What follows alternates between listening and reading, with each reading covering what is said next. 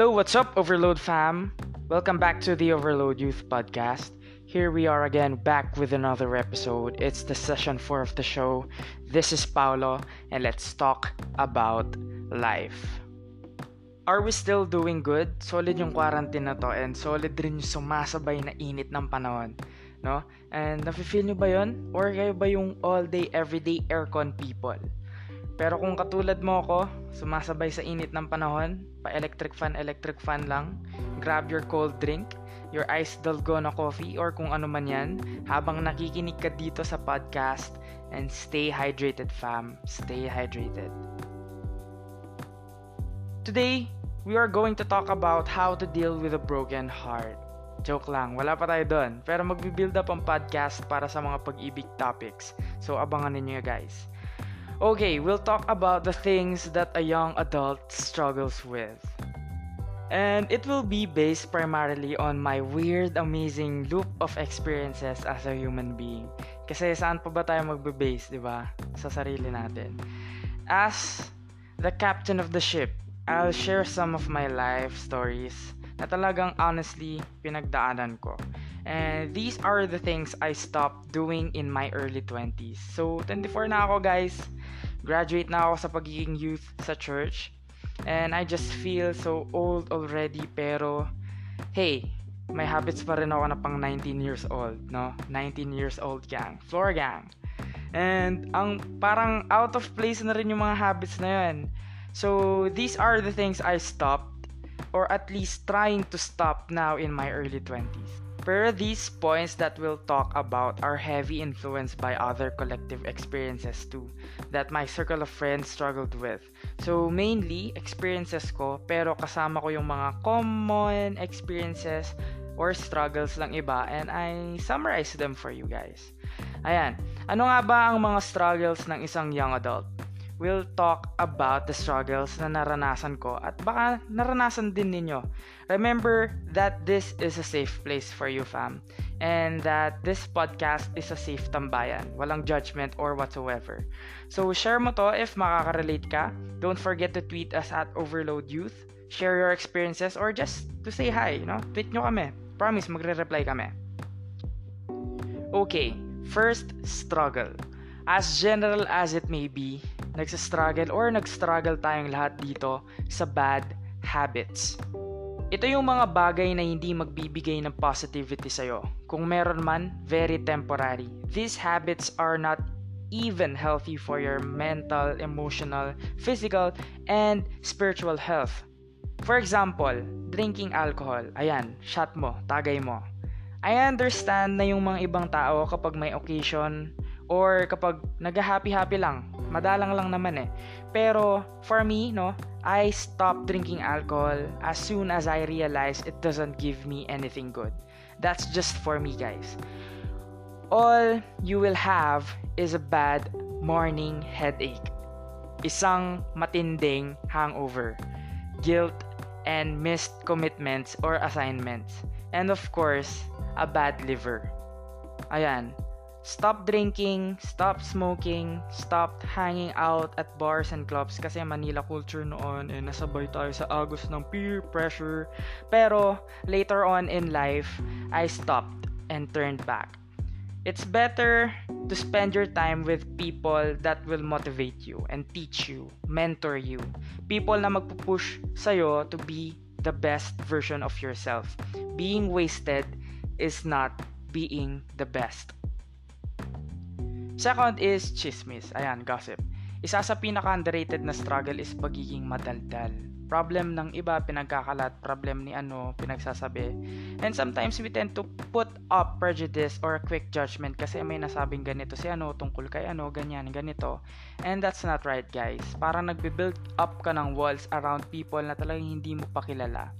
And it took time for me to really remove the gossip characteristics, especially when it comes to people of power or people of authority. Ay, hindi maganda yung message niya, kasi ganito, ganyan. Ay, baka ganito kasi ganito siya. Ang pangit na characteristic, guys.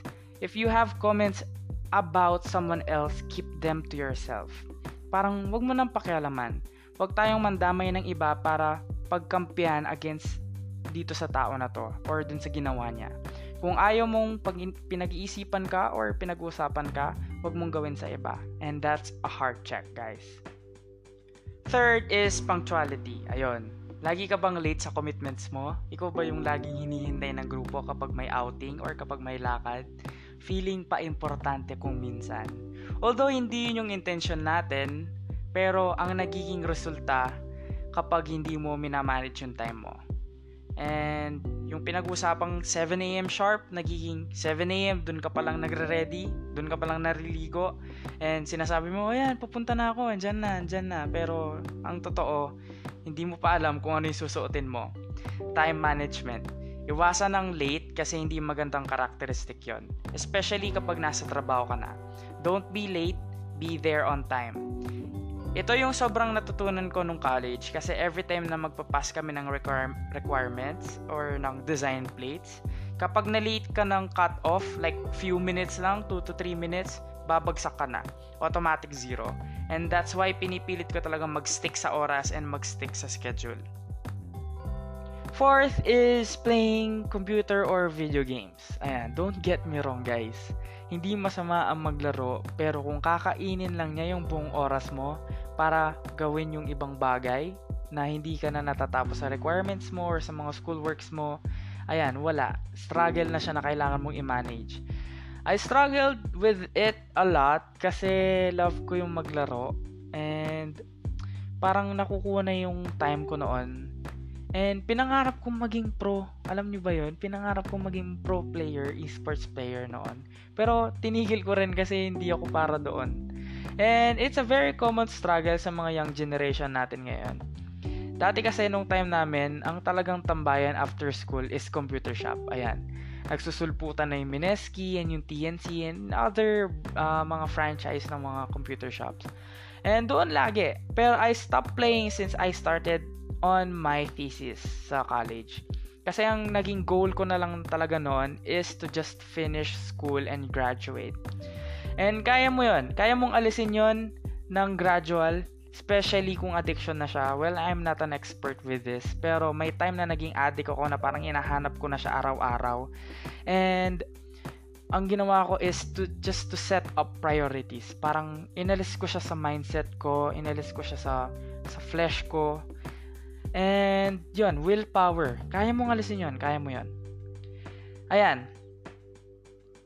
Lastly, the fifth struggle is, drum roll please. Excited ka na ba? The last struggle is food cravings. Ayan, natawa ka rin ba? Kasi totoo, di ba? Naisip ko to, and then bigla na lang ako natawa nga no. Struggle ko yung food craving. Bakit sobrang nag-crave tayo kapag nakakita tayo ng food sa mga posts sa social media, puno ng posts and tweets about food, mga videos and TikToks about cooking. As in, solid, madaling araw tapos makakakita ka ng food. And then, bigla mo na lang maiisip na ano kayong pagkain sa ref, no? Tapos, nakakita ka ng post na burger na umaapaw yung cheese. Tapos, napatingin kang bigla sa ref. Nakita mo lang tinapay at saka cheese whiz, no?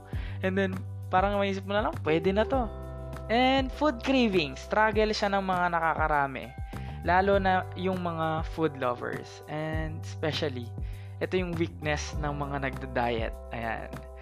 I love food. Don't get me wrong. Sobrang lakas kong kumain. Pero dumating sa point na dadaan ako sa salamin and I just hate myself. No? Parang ang pangit ko solid. And madedepress na lang ako and that's the truth. I felt that. Hindi lang ikaw. Hindi lang ikaw na nakakaranas ng ganun. No, parang pagkagising mo sa umaga, harap ka sa salamin and just, bakit ganito? And tapos sasabayan ka pa ng ibang tao, 'di ba? Tapos sasabayan ka ng mga titas of Pampanga, titas of Manila, mga tito, tita. Uy, lumaki ka, parang ganun, parang solid, GG ka na nun. Pero self-love, right? Know your worth. And here's the thing, na parang itong mga struggles na to, from 1 to 5 na struggles, parang ito yung na-realize ko. May mga cravings, may mga struggles, may mga gutom na hindi na dapat pinapakain. Ano yung mga gutom na yon? Example, minsan gutom ka sa comfort, then maghahanap ka ng comfort and magka-crave ka ng comfort sa ibang tao. And that's wrong. Wag ganon. Hanapin mo yung satisfaction kay God. Hanapin mo yung eternal. Hanapin mo yung purity. Hanapin mo yung wholeness. Wag kang tumambay sa temporary. Wag kang magpaikot-ikot sa pansamantala. Hanapin mo yung pagmamahal na walang condition, yung pagmamahal na walang judgment, yung pagmamahal na tatanggapin ka kahit anong naging past mo.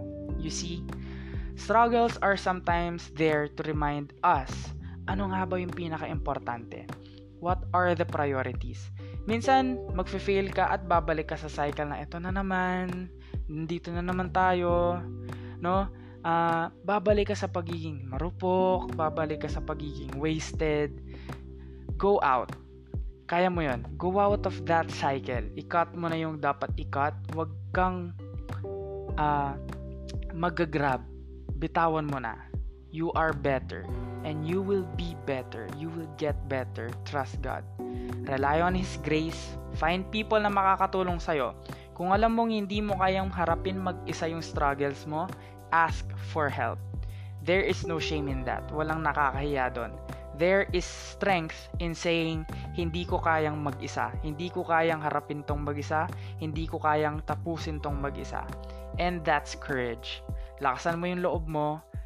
Kung nagsastruggle ka with something at sinisira niya yung life story mo, yung testimony mo, you are still loved. Tandaan mo, you are still worthy. You are strong.